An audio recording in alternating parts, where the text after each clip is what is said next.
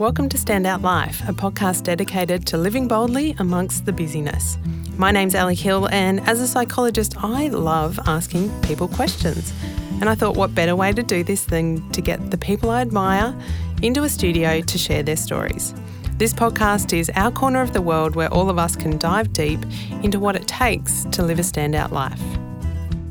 When you hear some of the things that today's guest has already achieved at a young age, it'll blow your mind. But to me, she's also an example of someone who's truly connected to her purpose and has no barriers at all about what is possible. Have a listen to this. She was a finalist for the Young Australian of the Year at 20, listed as one of Australia's top 100 most influential women at 21, the recipient of Pride of Australia Medal, has been on the front cover of the Financial Review and the Yellow Pages, and featured in a documentary aired on primetime national television. Nicole Gibson is a fierce ambassador for mental health and connection. She's the CEO of the Rogue and Rouge Foundation and has published her first book because I believe that she will have many more books. And this book is called Love Out Loud. Our conversation is heartwarming and deep as Nick shares her own experience with mental health and the practical tools that she still uses to keep love at the forefront of everything that she does. Having already achieved so much, I have a feeling this is a name that you'll hear more of in the future. Enjoy this conversation with Nicole Gibson. Nick, welcome into the studio. Thank you. It's there's so much that I want to jump into, the story, some of your way of viewing the world, but I understand that you're off overseas for a couple of months. I am on Monday in 2 days, which still hasn't really sunk in because I've just been doing what I do and haven't considered the fact that I'm leaving the country for 2 months. But the packing will come. It'll come probably Monday morning. Where are you heading off to? I'm first. I'm flying into Tallinn in Estonia to do this really cool sort of immersive process with a community called Mindvalley. So they bring, it's really awesome actually. Vishen, their founder and CEO, his vision is to sort of make education accessible and also lifelong. He doesn't really agree with traditional models of education, which I really resonate with. So part of what he gets Mindvalley to host is something called Mindvalley U, where a bunch of entrepreneurs from around the world come and actually live in a different city together every year for 3 or 4 weeks and co-learn and learn from some of the best minds in different spaces, from spirituality to health to philosophy to entrepreneurship and tech. Amazing. Yeah, so I'm excited. Yeah, it's cool, I think, to be a student, especially when you're in a role where you're sort of in a leadership position, to just be able to fly away from that for a few weeks and learn. Yeah, you don't have to take charge of, is everyone okay? Are they all getting this? Who needs to be fed next? Yep. You can I get to be facilitated. Perfect. Yeah. And then London after that. And have you got anything in London? I've got some talks, which is really exciting, and I'm sort of a few things to promote the book, which is great. I'll probably have a sneaky few trips to Spain and France and maybe Croatia, but mostly for the book. Yeah, you've got to get in, particularly for the food. That's it. To get to France and Spain, you want to dive Summer days in Europe. Yeah. Nothing quite like it. Swims in the Mediterranean. Oh, it's just stunning, just stunning. Last August, my family and I, we had a month in France, and that's part of me going, let's just go and do 6 months, and especially summer. It's just a beautiful part of the world. And you alluded to before this opportunity to have 3 weeks where you can kind of just sit on the back seat. Life's pretty busy. You've got plenty on the go. Yeah, busy isn't my favourite word, and that's probably sounding like a cliche thing to say in and of itself, but I feel like my life's definitely full, and I find myself constantly in a process of creating and sort of forward thinking and designing, so to actually take a step back from that and be able to learn from really incredible people is always a real gift. Like you said, not having to coordinate things or plan things or be focusing on a strategy but be taken along for a ride is really cool. That creative thinking, has that always been a part of you?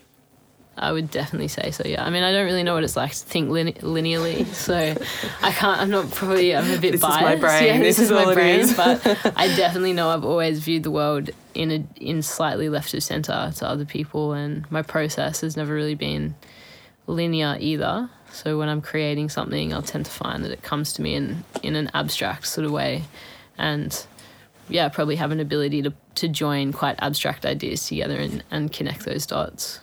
Where did you grow up? Pretty interesting upbringing. I went to 8 different schools for starters between the UK, so I've always had that tie to Europe. I think definitely part of the reason I love it so much, and pretty much go back every year during the summer whenever I can.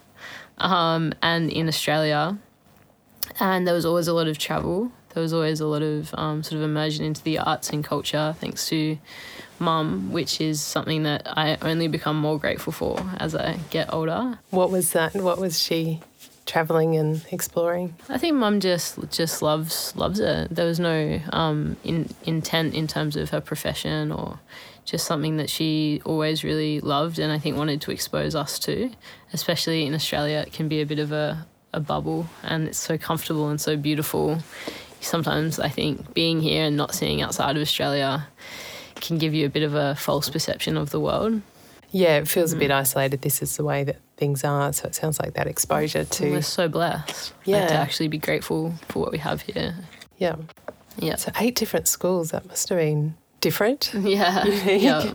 I like to say in my work that, because I'm a change facilitator, transformational sort of experiential facilitator, that I had a PhD in change by the time I graduated high school, which probably fed my desires and passions for never being able to settle for one, but also helping other people through change, because I think that's a real pain point that I see for people so much in my work, is people are vulnerable when they're in a transitional part of their life.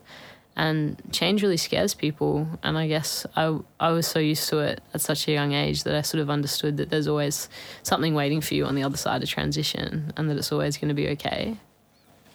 Was that something you had to work through yourself, through some of those 8 different schools? Yeah, definitely. And I'm sure, I was a very, very sensitive child, so I'm sure that affected me. And I think as you sort of get older, you get a bit, I guess, harder and stronger, and maybe I don't see it now in the way that it would have affected me then. But definitely remember feeling like sadness and leaving friends and places, and especially one of my homes, which I just loved and I never forgave Mum and Dad for selling. So definitely that. But there's different, I guess, levels to periods of transition and change, like going through periods in my life where I've had to not just change my circumstance or my location, but actually fully transitioning into a different identity. I think there's different layers to change process, and that's definitely been something I've had to work through. And obviously now informs a lot of your work. When you touched on before that transition phase can be the most vulnerable. Totally. For people, it's really the toughest. And so what does some of your work do in that space for people? Yeah, sure.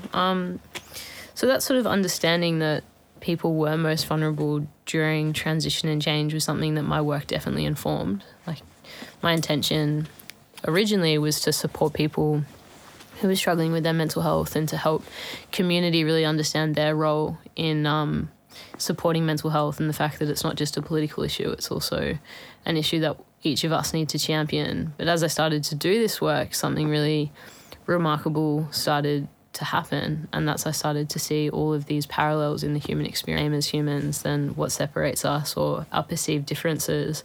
And one of those things is when we are in a situation where we're transitioning, especially things really linked to someone's identity, whether that's like a relationship breakdown, for example, or they've been made redundant in their job, or a loved one dies, like these really intense transitional phases where you just, when you're on the other side of that, there's no chance you're ever going to be the same person you were before that. What I've learnt is how important it is to really have a container around that process for people. And that's something that throughout history I think has always been considered. But as you were sharing before this interview, in the busyness of a Western context, we don't really have that container. You're sort of expected to... I was actually listening to a podcast just the other day, and it was about suicide, and she was sharing a story of one of the men that she had interviewed, and it was a really confronting story that sort of speaks to this. He drove his car in a suicide attempt off the road, but didn't complete suicide. So he was living and then woke up the next day and went to work like nothing happened, you know. And I think that's there's so much in that you can pull apart around what it's like for all of us in a modern day context, and those expectations that I guess we feel society has on us, but also that we put on ourselves. And what I started to see is when I was creating these spaces for people to come to, healing is a natural process.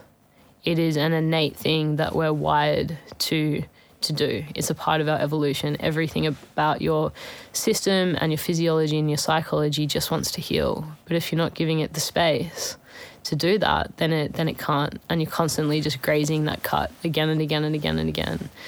And yeah, it's sort of like in the process of undoing and not doing and being, I started to see that change process for people when they are vulnerable and hurting and going through a difficult time has a natural rhythm, and that person just needs to feel safe. That's all. I agree with so much of that. There's something about providing a really safe environment, a safe space, and I don't mean a physical environment, and I'm sure you've experienced that too. It's just that it's almost that psychological safety or that emotional safety, that whatever it is, it's totally okay. Yeah, it's totally okay. And you can sit in that. Why don't we do it more often? Big question. Like we could spend the whole podcast just deconstructing that, I think, because there's a lot of elements to it. Another parallel, you know, between all the people I've worked with, which is hundreds of thousands of people now from very diverse sort of backgrounds, and here and overseas, and low socioeconomic and really high socioeconomic, and different nationalities and races and sexualities and gender, so much diversity through all of that. This sameness of needing to be loved and needing to be seen and needing to be heard is so present in every single person. And yet the reason I feel we don't create space for it is partly conditioning. You know, we've been conditioned to this is what your life should look like, and to validate yourself by success and achievement and accomplishment, which is very Western. Like if you look at an Eastern philosophy, it's quite the opposite. If you can sit in stillness and just be, that is success, their version of success. But I think there's actually something deeper than that, and that's within the context of the West, which is constantly saying validate yourself by doing and validate yourself by achievement, and you have to win at the expense of someone else's loss. That's very much the mindset of competition. It conditions us to feel unlovable and unworthy and like we're not enough. And I think when you have core belief systems like that, which I've seen in so many people to varying degrees, not feeling enough and not having a sense of enoughness affects the way that you show up in every component of your life, specifically how you show up in your relationships. If you don't feel enough, then how can you fully be present with someone and be vulnerable and expose yourself? How can you really take your time with what you're doing and know that that's enough? You know, you're going to have these racing thoughts that there's so much else to do, or you're criticizing yourself, or you're judging other people as a projection of how you feel about yourself. All of these sorts of behaviors, I think, come back to these root sort of core beliefs that a lot of people carry. And if you don't get a chance to look at that, you're on guard the whole time. Yeah, you're watching your back. Things that are popping in. You've got this amazing book which has come out. It's called Love Out Loud. Congratulations, firstly, on getting the book out. Thank you. It's a big creative achievement to go through that process. And I love the title, Love Out Loud, and obviously that bit of a play on the lol in our society. What does it mean for you to love out loud? Cool question. I actually did interviews for the online course that goes with the book, and I asked each person I interviewed what that means for them. And it's really interesting because it has such different definitions and meanings for people, which I found really cool. For me, you know, it's a couple of things. I have a just fundamental philosophy that we're love. You know, at our core, human nature is loving. And we can act selfishly, but that's when we're in states of fear and survival. But innately, I believe that we're loving, and I also believe that we live in a loving universe. The current of existence is loving, and it's constantly evolving and expanding. So it's not so much about us having to find ourselves or search for love. It's actually about understanding that it's what you are. And if you can tap into that and express that, and it doesn't mean you have to even do it loudly, but just to connect into that and to live your life from that place. I think the world's never needed that as much as it does now. I mean, it's always needed it, of course, but to actually have people that are willing to tap into that love inside of them and love even when people are hating them, and love even when people are judging them, and love even when there's war happening, and love even when our politicians are lying to us, you know, to have the courage to actually step away from the fear and the conditions and actually step into love is what it really means for me. And it's not about being perfect. You know, something I write in my prologue that's very close to my heart is love is not finding the perfection. It's the unconditional permission to explore the imperfection. And I really believe that if we could give each other that grace and love ourselves enough and love each other enough to be imperfect, but through love and acceptance, society would find such peace, I feel. So the unconditional permission. To explore the imperfection. To explore the imperfection, yeah. And that's when we get to breathe deeper because you just go, you know, I don't have to be perfect. I don't have to get this right. I don't have to be on top of it. Yeah.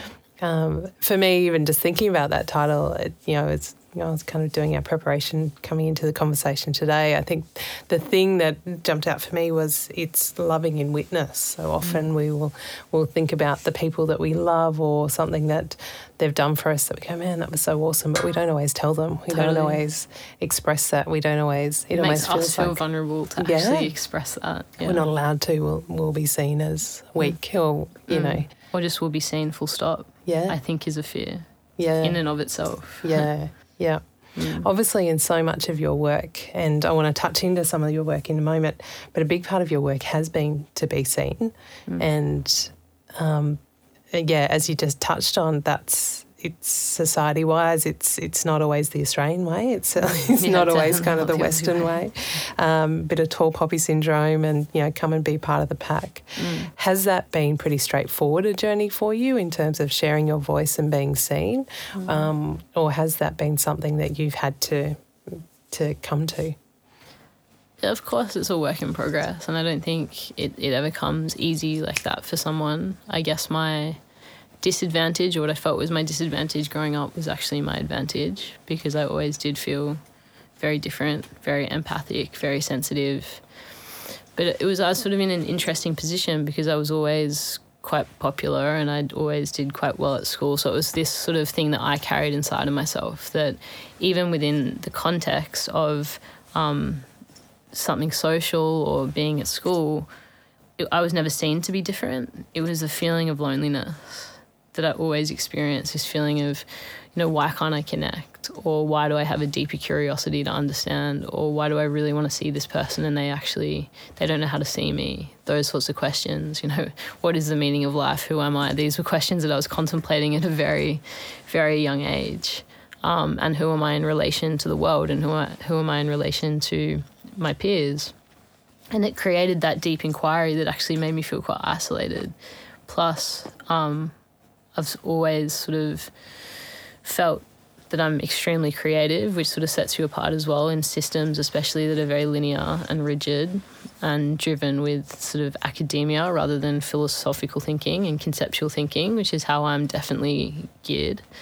And then going through mental illness, which I think was a byproduct of that feeling of disconnection and loneliness, especially something like anorexia, that really starts to set you apart from your peers. So I was sort of forced into this space of vulnerability, and this is something I was actually writing about recently. The differences between life forcing you into a position of vulnerability when your back's up against a wall and it breaks you, and it creates this really painful association with vulnerability. But then on the other side of that, vulnerability is this incredible catalyst, but you need to understand that it can actually be a source of empowerment when it's your choice. So when I started to realize that, coming out of what I was experiencing as a teenager, I started to realize, well, I've already experienced the depths of my pain. I've already experienced the depths of that vulnerability. I know what it's like to feel totally isolated from everyone around me. I know what it feels like to not be able to get up in the morning. I know what it feels like to be crippled with anxiety, so on and so forth. So, it can't be any worse. And it gave me a courage and it gave me a strength. I guess I hit my rock bottom at quite a young age, to not fear that.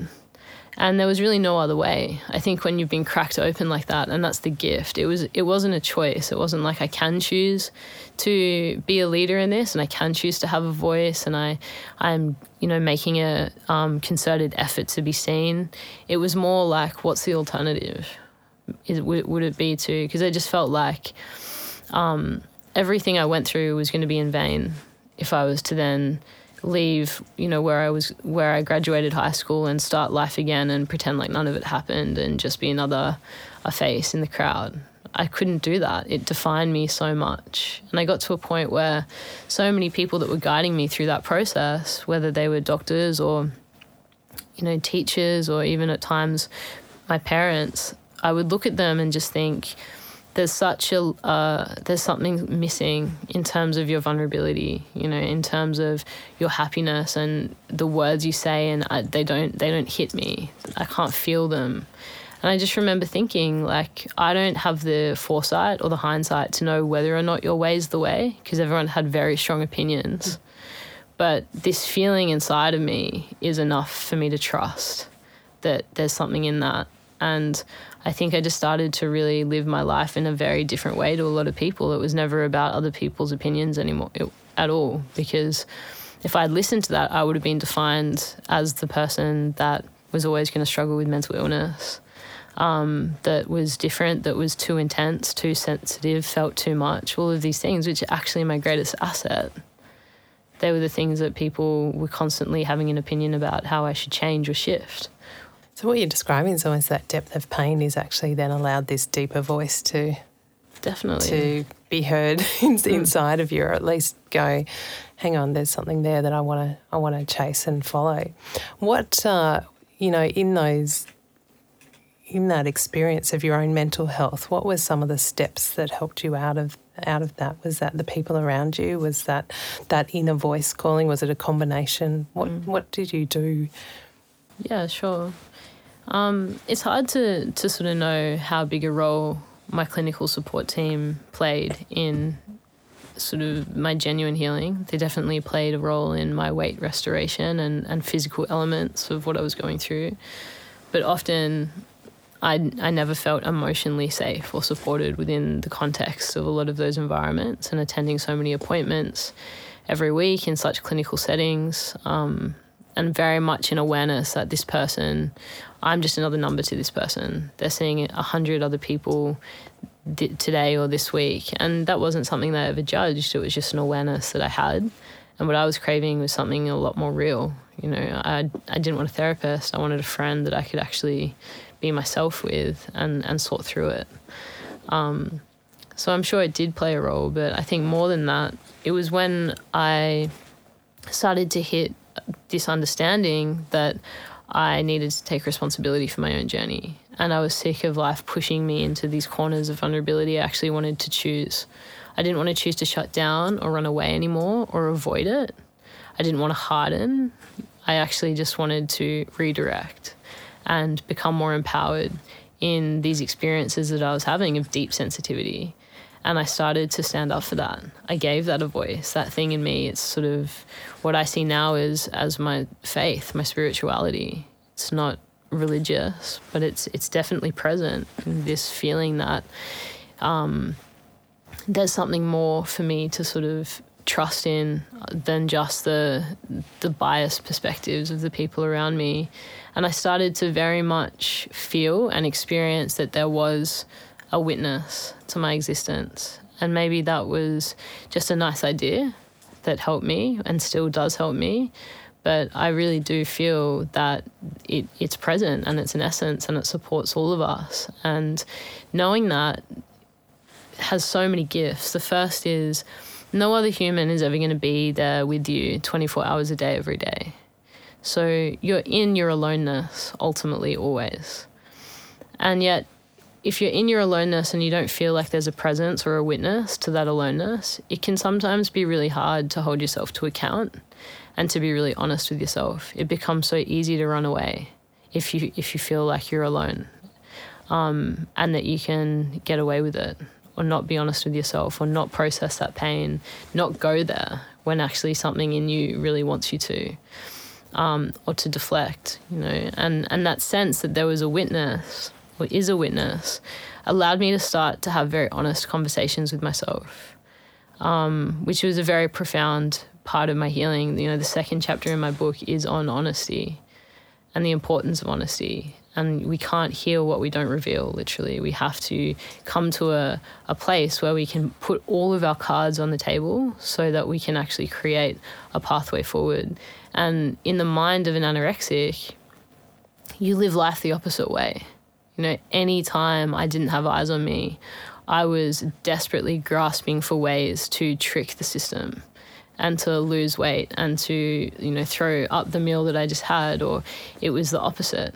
There was no account, and I didn't love myself enough to hold me to account. So it was this big spiritual shift in the way that I was looking at life to there is something there that is holding me to my authenticity and accountability, and I have a responsibility to honour this life that I've been given, and a deep reverence that comes with that when it's something bigger than yourself, and a deep sense of gratitude. That's really transformational, because it's those little comments where it's like, well, I'll just do it this once. It'll be okay today. I'll start that new thing. And it doesn't have to be the big life changes, but it might be the little stuff that in somewhere inside of you, you want to shift and change, but I'll do that on Monday, or I'll get around to it next month, or we've got, it's holidays, we've got family over. So this sense of, actually, I'm doing it all in witness, that there is something and it's the thing that kind of wants the best of me. Exactly. So what would it be? Demands it. What would it be championing for? What would it want? What would that look like? So at the age of 18, you started the Rogue and Rouge Foundation, which is for teenagers, so the age of 12 to 25, and looking at mental health. Tell me, because it's one thing to, and it sounds like that was such a transformational experience, and I can hear in your language there was a part of you going, I almost can't not keep sharing this message for other people as well. But it is one thing to say, I want to share a message. It's a whole nother thing to start a foundation. Yeah. What was the pull to actually starting that foundation? Very much what you just described, in terms of I was looking for any sort of avenue or vehicle to be able to be a conduit of that message and bring it forth to communities in a sustainable way. And I was really open at the time, like, what does that look like? I'd graduated from a performance academy, so that was very ingrained in my training in terms of playing with space, and theatre is very much about that, which was my major, and speaking to audiences and bringing people into an experience. So that was very a part of what I wanted to leverage and draw upon, because I loved that as well. That was my passion and my love, and I think it's powerful when you can bring people into an experience. But there was this message in my heart, so it wasn't enough to act as a character in a play, even though that was so profound. I thought, the best character I could be in this life is me, and the best version of myself. And that's sort of those, that was sort of the ideation. So how do I create something that actually encourages other people to be that as well? And there was a lot of pivoting in the early days. So I got a seed funding grant for $5,000, and as an 18-year-old, I thought that was so amazing. Much money. I was like, that's whoa. I think I had $50 in my bank, so that was a pretty big deal. And from there, sort of, I had enough funding to get the model right, and applied and got the sort of charity status, which is pretty amazing, and then reached out to community and put a committee board together. And we were working in quite a different sort of way initially, because I was still trying to figure out how how do I be a voice? What does that look like? Because going back 8 years, it was a very new conversation. No one was really doing that. There were no sports stars stepping up and saying, this is my journey in mental health. It wasn't on the political agenda. Maybe my echo chamber just became more directed in that. That's a possibility, but I really never saw or was privy to those sorts of messages. So I didn't know what it looked like. And when we started to fundraise, we were funneling that money into families that didn't have enough funds to be able to support their young people. So it was sort of like a third-party foundation that could help families specifically that didn't have private health insurance with young people, their young people that had mental health challenges. And what I started to see through that was we were fundraising tens of thousands of dollars, and it was so expensive to help one person. And I just remember thinking, this can't be it. And then I really started to surrender. I really started to surrender to this witness and be like, okay, what does it look like? Because I'm prepared to do anything. And be careful what you wish for, right? Because how it's going to come to you and what's going to be asked of you when you open yourself like that is very unconventional, generally speaking. It's not within the context of society and what society is wanting you to do and be. And I actually started to have these dreams of a van and traveling Australia and speaking to communities. It was actually in my dreams that I first started to see this. And I was just experiencing a bunch of synchronicities from my dreams throughout my day, thoughts that I would have, and then I would, meet someone that matched that thought exactly. Sort of those beginning, I'm not sure if you guys can relate, but that beginning experience of awakening where you just feel like everything's magic. You feel like the world's moving around you. And on the other hand, you think, if I tell this to anyone, they're going to think that I'm batshit crazy. So I was in that real dichotomy where I was like, whoa, like the universe is literally working through me. I'm becoming an instrumentality for something so much greater than myself. But I was so scared to talk about it because it was so unconventional. But it just started to get so loud that I had no other choice but to sort of listen to these visions. And I actually had who became my co-founder of Champions for Change, which was our first national tour, reach out to me saying that she had been wanting to do a similar thing.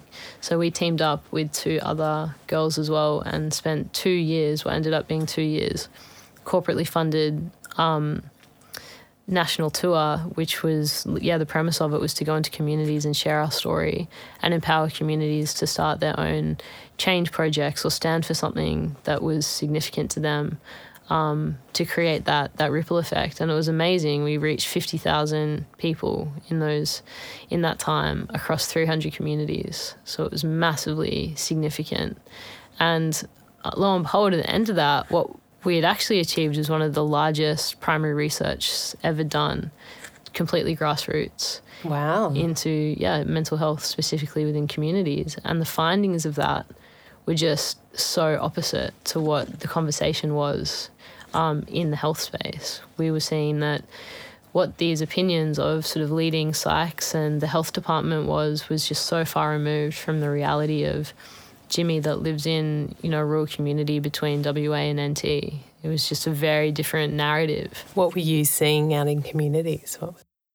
It's just the humanness. You're reminded of the humanity, like none of the policy matters. And I say that even as someone that served as a commissioner in the Federal Health Department for 3.5 years. I still believe that as much as I ever have, that it's not about the policy. The infrastructure should be there to support the way that we can aid and help people. And if the policy is actually getting in the way of that, it's not effective policy. And that systems shouldn't be seen as a life force of their own. We need to look at systems as driven by humans, and how humans choose to show up and interact within those systems will determine the quality of our services as a country. And it was really quite confronting because you'd have a kid that was totally disengaged, and we can create like a persona of one of the sort of typical young people that you might see out in those communities who wasn't really attending school, had a really low attendance rate, maybe was living with a alcoholic mum or dad, or only one parent, or it was a single mum. He was responsible for looking after and raising his younger siblings because there was no support, there was no services out where he is, so he couldn't sort of reach out and connect in that way.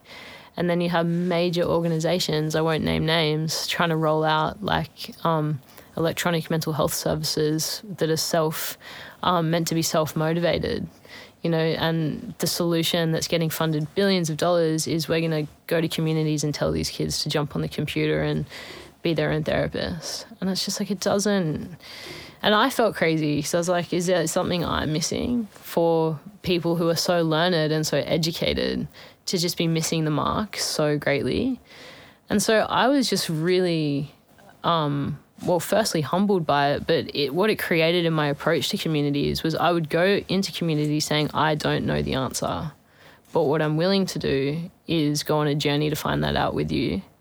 And I'm willing to share my story and give you a demonstration of what it looks like to be vulnerable and to stand in your power even when it hurts, and invite you to know that you can do the same. And I would have kids come up to me that would say, you know, people have tried to help me for so many years, or I've been to so many different services, or I've seen my psych for 3, 4, 5 years, and I've gotten more out of this 2-hour session than I've ever had. And I really started to look at that because I knew that it wasn't me specifically. It was something about my approach. And my approach, the only difference that I could sort of narrow it down to was actually the willingness to not know. So not putting on that mask of I'm an expert and I know here's your 5-step plan, and if exactly. you follow the 7 steps to happiness. If you follow these, then you'll be happy. But actually, again, just giving the space for people to feel what they're actually going through and be honest. And that's a big part of how I establish a space. To set the context of a space that's safe, it's, you know, this is a non-judgmental space, or a space that's fueled with acceptance. And anything that's spoken in this space, make sure it's your truth, because this is an opportunity for you to actually be able to speak that is the transformation. When you get people to start speaking the truth, then change will naturally happen after that. And we were just seeing such amazing breakthroughs and such amazing healing that I sort of never looked back after those 2 years. I was like, there's something in this, and it's actually just to remind people of their humanity. I can imagine that's the pull to the next thing and the next thing, and we've got to keep this going. And there being such a void of that, how do we actually create that in other ways? I guess I'm sitting here thinking about, because that's just, you know, so profound, going out into communities and obviously talking about what is such a vulnerable, such a personal, but also a community-based issue around mental health. But what you're describing is the power of just this safe environment to be authentic, to be transparent, to just be real and honest. If there is someone listening who's kind of going, oh, I'm craving that, what could they do to start that, whether that's in their home environment or even in their own workplace? Sure, it's a great question. And something that people actually often ask me, or it's the opposite of that, which is you don't understand what it's like. It's not that easy. I get told if you were in my shoes. Yeah, if you were in my shoes, you wouldn't have this perspective or this opinion. But the reason I can speak from it is because I have walked it. I do know what it's like to be the person that's blaming and projecting and saying, you don't fucking understand, and it's not that easy, and it's not just about me, you know, being the change.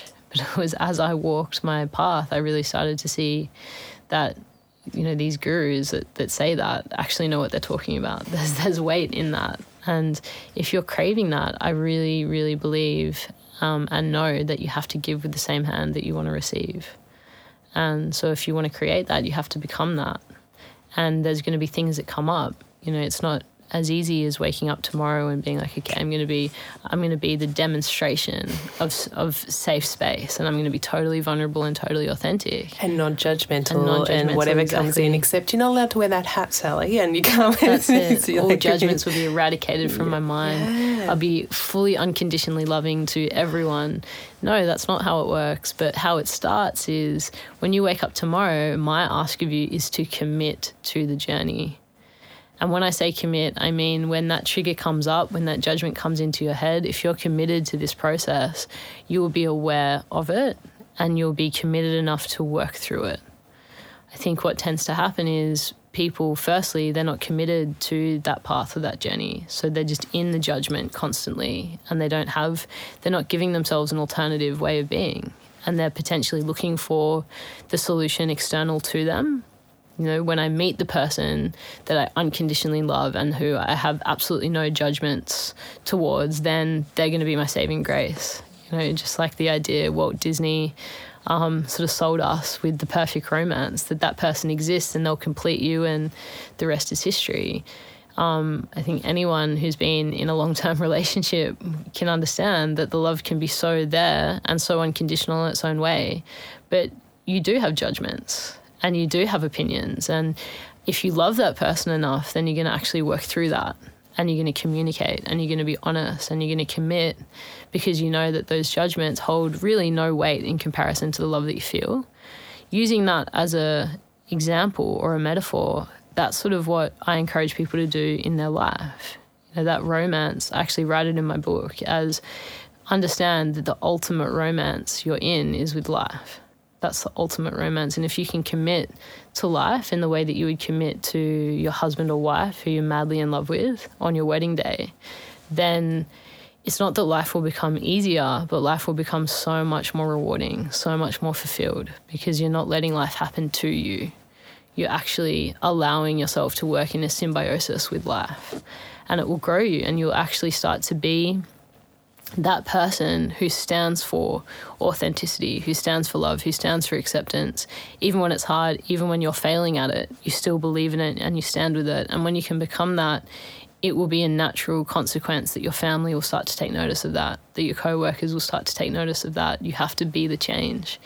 And you'll find that even if it sort of makes people feel uncomfortable or there's a friction, the more you commit to it, the more it actually gives them permission to be the same. But you have to be patient, because sometimes that takes a while for people to warm up to get used to, especially if it's a shift in your identity. People don't know how to take that sometimes, you know, and that comes down to, your willingness and sense of self-assurance and not needing validation immediately.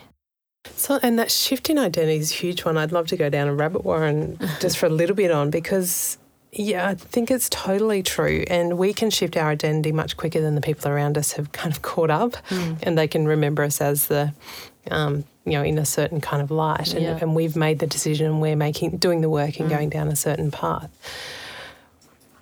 One of the things that can come up, and I've certainly heard from people, is that sometimes in that shift of identity, you can, sometimes relationships will drop off. It might be friendships or family, because within that relationship, we used to always bitch and moan. We used to always complain about everything, and now I'm standing for something different, or it's not something that I want to dive into anymore. But that was our identity in that kind of relationship. Have you noticed that? And I guess, again, how have either you navigated or helped other people to navigate that shift in identity? Such an important question, because I think it's something that every person can relate to that's trying to better themselves or shift. It is the hardest thing to do, to love someone enough to allow them to change their mind. It's so hard, because for a lot of us who don't have an awareness of the way that we love, we fall in love with our idea of someone. We fall in love with who they are in our life, the role that they play in our life. And that's not genuine love. You know, it's an aspect of love, but genuine love is to be able to see that person in their wholeness, or what I teach is to see someone in their divinity, which is unlimited, unlimited possibility. They're not bound by any label, any component of their sort of previous identities, but they have a divinity and a sovereignty. And when you truly love someone, and I feel I can honestly say I love all humanity in that way, and that doesn't mean I won't be tested by certain personalities, but I have fundamental love for humanity in that way, that I always seek and strive to see someone in their wholeness, always. It's such a hard thing to do, and it takes a lot of practice, and you need to first love yourself in that way. Love yourself beyond the identity. For me, stepping out of the identity as an anorexic, which was so defining every part of me, especially through such formative years. My peers spent the years of 13 to 18 forming their identity. The only identity that I'd ever known was anorexia. That's a pretty significant thing to then step into the world for the first time and be like, who the fuck am I away from this? So I really have lived that. And I know how scary it is to take the leap off the cliff. But when you can understand that you have that wholeness and allow yourself to just follow your joy and not be held back by who you think you should be or who others see you as, that's so gold. And the right people who see you and love you enough will be there. And it's also about being grateful for the clarity, because the people that can't love you as you go through that transition are not meant for you. And it's a harsh reality. I've lost a lot of people that I've loved dearly because they haven't been able to handle that. And I've experienced it the other way. You know, I've been so attached to how people have been for me in my life that when they wanted to grow and change, I knew that I was actually going to be holding them back from doing that because I just had too much attachment, and it was only through separation and distance that could shift. I do believe that there's a hack when it comes to this, though, for it to not have to be so tragic that you lose everyone when you go through a transitional period. And it's if society was to more deeply understand the power and the role of acknowledgement and honour.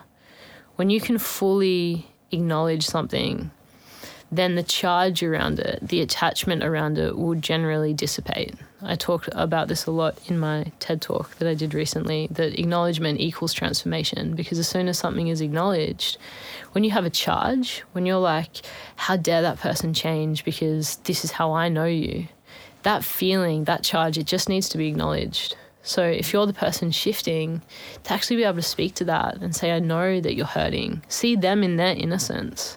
Understand that this is actually a pain that's real for them. They're not trying to hurt you. This is their pain that they're projecting onto you.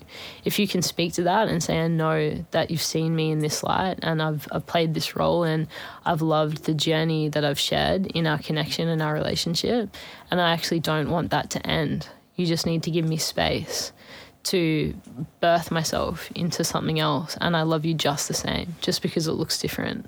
So to actually put a voice to that, so in a really practical way, have that conversation. Definitely have it, and it's develop a language for that. To acknowledge is a very incredible skill, from being an amazing leader to being great in an intimate relationship to a parent and child's relationship to anything, to actually acknowledge the difference between I really love what you do versus it's so significant to me that you have spent the last 2 years really refining down a list of people that you think have an incredible voice, who have something really worthwhile to say, and devote yourself to that service of bringing that message to the world. I really respect and honour that.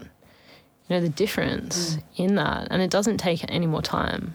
It's just a practice to actually be able to look beneath the surface and beneath your own biases and actually be like, wow, I get to be here enjoying this podcast with you, but I'm not just going to see it as this. I'm going to respect and honour the fact that this is so much of your hard work and so much of your blood, sweat and tears and heart that's gone into creating this.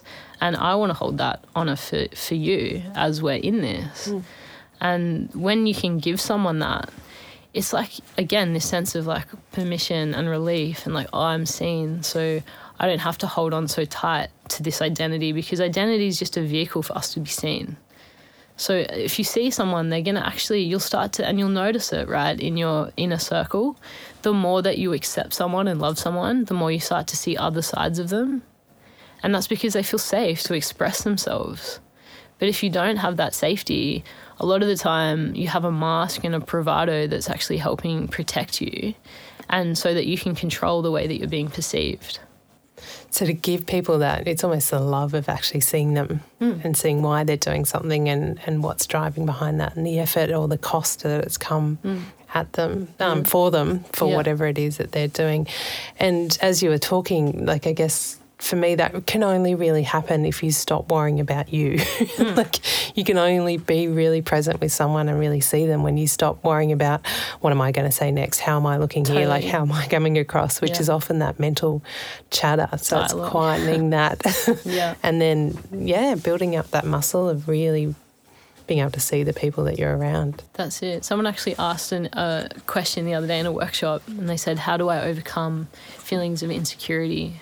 Rephrased, how are you so confident? And I don't really think of myself as confident or not confident, which was a really interesting thing to hear from her perception, because she struggles with this feeling of insecurity. And I really sat with it and I thought about it, and then I answered it by saying, I feel in terms of insecurity, and I thought back to periods of my life where I felt very insecure. It's exactly what you just said.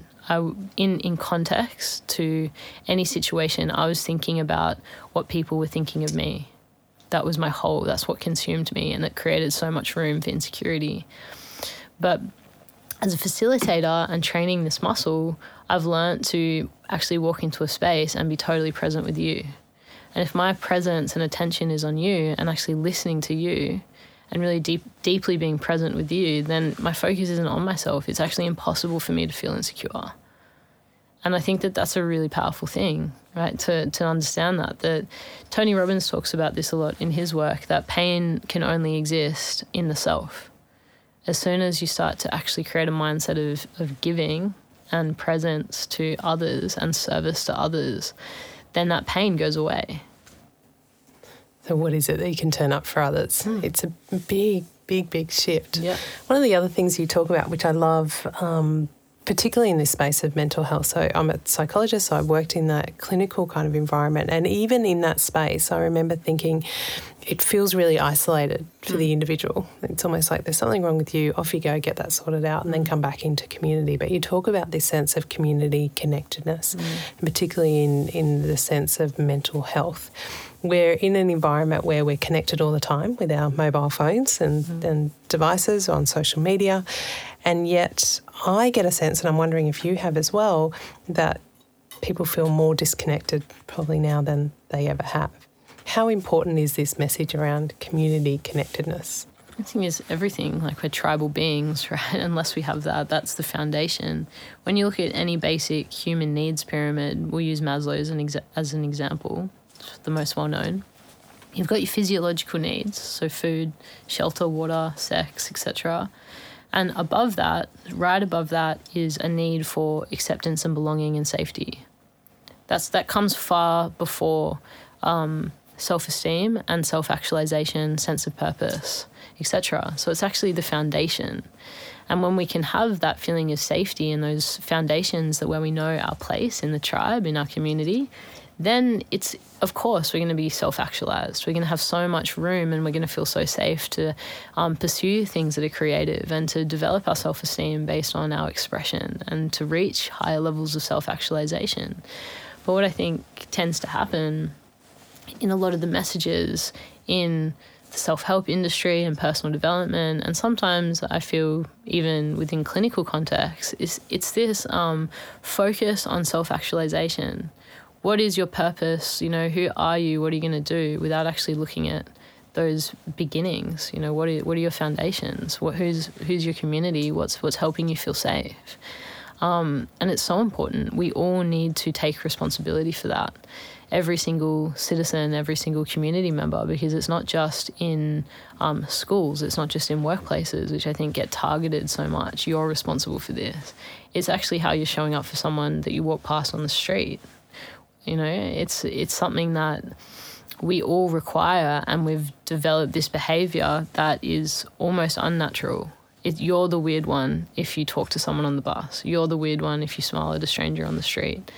And that's quite alarming because it goes against our wiring. We're not wired to be like that. We're wired to connect, and we're wired to be, tribal. So it's the most important thing. I think until you have that and strive to create that and strive to be that for other people. So that means look at your relationships and actually ask yourself, why am I in relationship with this person? Is it because they validate me? Is it because I don't want to be alone? Is it because I think that they're cool? These are genuine reasons why people hang out in the groups that they do.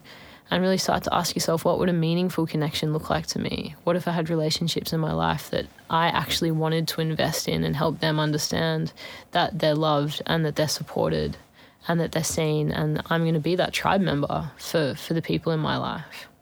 And I think have the courage to actually almost create your own community. I've spoken to a few people and they've sort of said, I wish I had a group that I could just talk to about whether it's the struggles of parenting or work or, I really wish I had that. And I'm always going, well, create it. Who would you invite? Who would you have? Yeah. Go and build those, have that as a bit of a focus to kind of build those communities. What's the thing that's exciting you in terms of what's next? Oh, so many things. I feel like I'm really excited for the rest of this year, not just the trip, but generally with the book and the course. A big thing, a focus for me is... So people can do an online course? Online course, yeah. Book? But also facilitated courses. So they'll use the online curriculum as the basis of resource with hookups once a week online in a webinar where they can ask questions and debrief. But it will also have an intensive at the beginning and a retreat at the end. And it's a really cool idea for me to be able to streamline my work for that for multiple reasons, because I've spent the last 7 years being a total nomad in just different city every week, and I've loved it. But I know that I can have a deeper service if I have more stability and routine. Routine's a big component, and I just try my best to keep routine even when I'm traveling. But it can be difficult, especially when your timetables, here, there and everywhere. You've got 5:30 a.m. flights and you're working until 11 o'clock at night, which isn't uncommon, especially when I'm doing community outreach work or at conferences or whatever. So it really excites me, the idea that I'm going to be in a position where I'm going to be able to generate more and be able to give more. But also, I think it's really cool to actually bring people out of their comfort zones. So people that I generally would have travelled to work with, to actually invite them into a space that I've created that's totally neutral, with, hopefully no phone reception during the retreat, and really do the work that I love, which is centred around something I call rites of passage. But it's essentially this safe space and this space for healing and this container for transformation to occur. I know that it's a lot easier to generate that when you're not working within the confines of someone's workplace, for example, or a convention centre where there's preconceived notions, this is what it's going to be like, or associations, to bring people out of that and into a space where none of that exists, so they can drop in. Yeah. Already they're vulnerable, so let's just run with exactly. with what's coming. Yeah. Such important conversations and messages, and there's certainly, people can read the book and find out a bit more about your course online and watch your TED Talk and find out a bit more about the conversations and what they can make an impact in the communities that they're sitting in. I want to come full circle. The name of this podcast is called Standout Life. If I were to offer that term up to you, what does it mean to you to live a standout life? When I hear that, it reminds me of something one of my theatre directors used to say to us, and one of his big terms was be extraordinary. And that's really what it speaks to in me, because that was a very defining part of my sort of growing up and how I saw life, was why settle for mediocrity.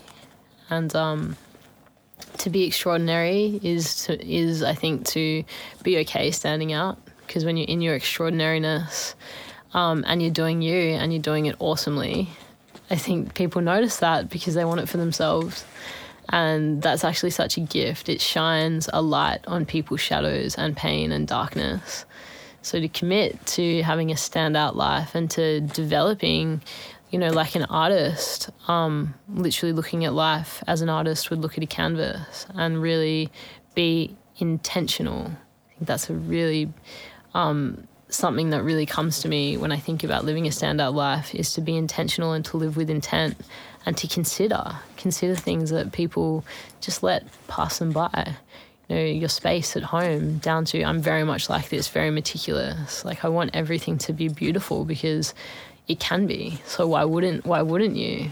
And to just keep, when you find your craft, even if that's simply being an awesome person, if that's your craft, if that's what you decide you want to dedicate your life to, or maybe it's to be an incredible musician or a speaker or whatever it is, it doesn't matter what it is. but do it with so much reverence and treat it like a god, you know. That's sort of, I think, within that, then, yeah, you find out what you're capable of, and it's generally so much more than what you ever believed that you could be. Because when you commit to something like that and to standing out, life starts to write you and your art starts to write you. And that's when it really gets exciting. Your smile says it all. Thanks for being extraordinary, Nick. Thank you. Thank you so much. If you've enjoyed today's episode, then there's every chance that you might also enjoy reading a copy of my book called Stand Out, a real-world guide to get clear, find purpose and become the boss of busy. You can grab a copy by heading to my website, www.alisonhill.com.au. If you liked what you heard in this episode, I'd love it if you could take a few moments, pop over to iTunes and give this podcast a quick rating so that we can continue to share these conversations with people around the world. As always, I'm Ali Hill and this is Stand Out Life.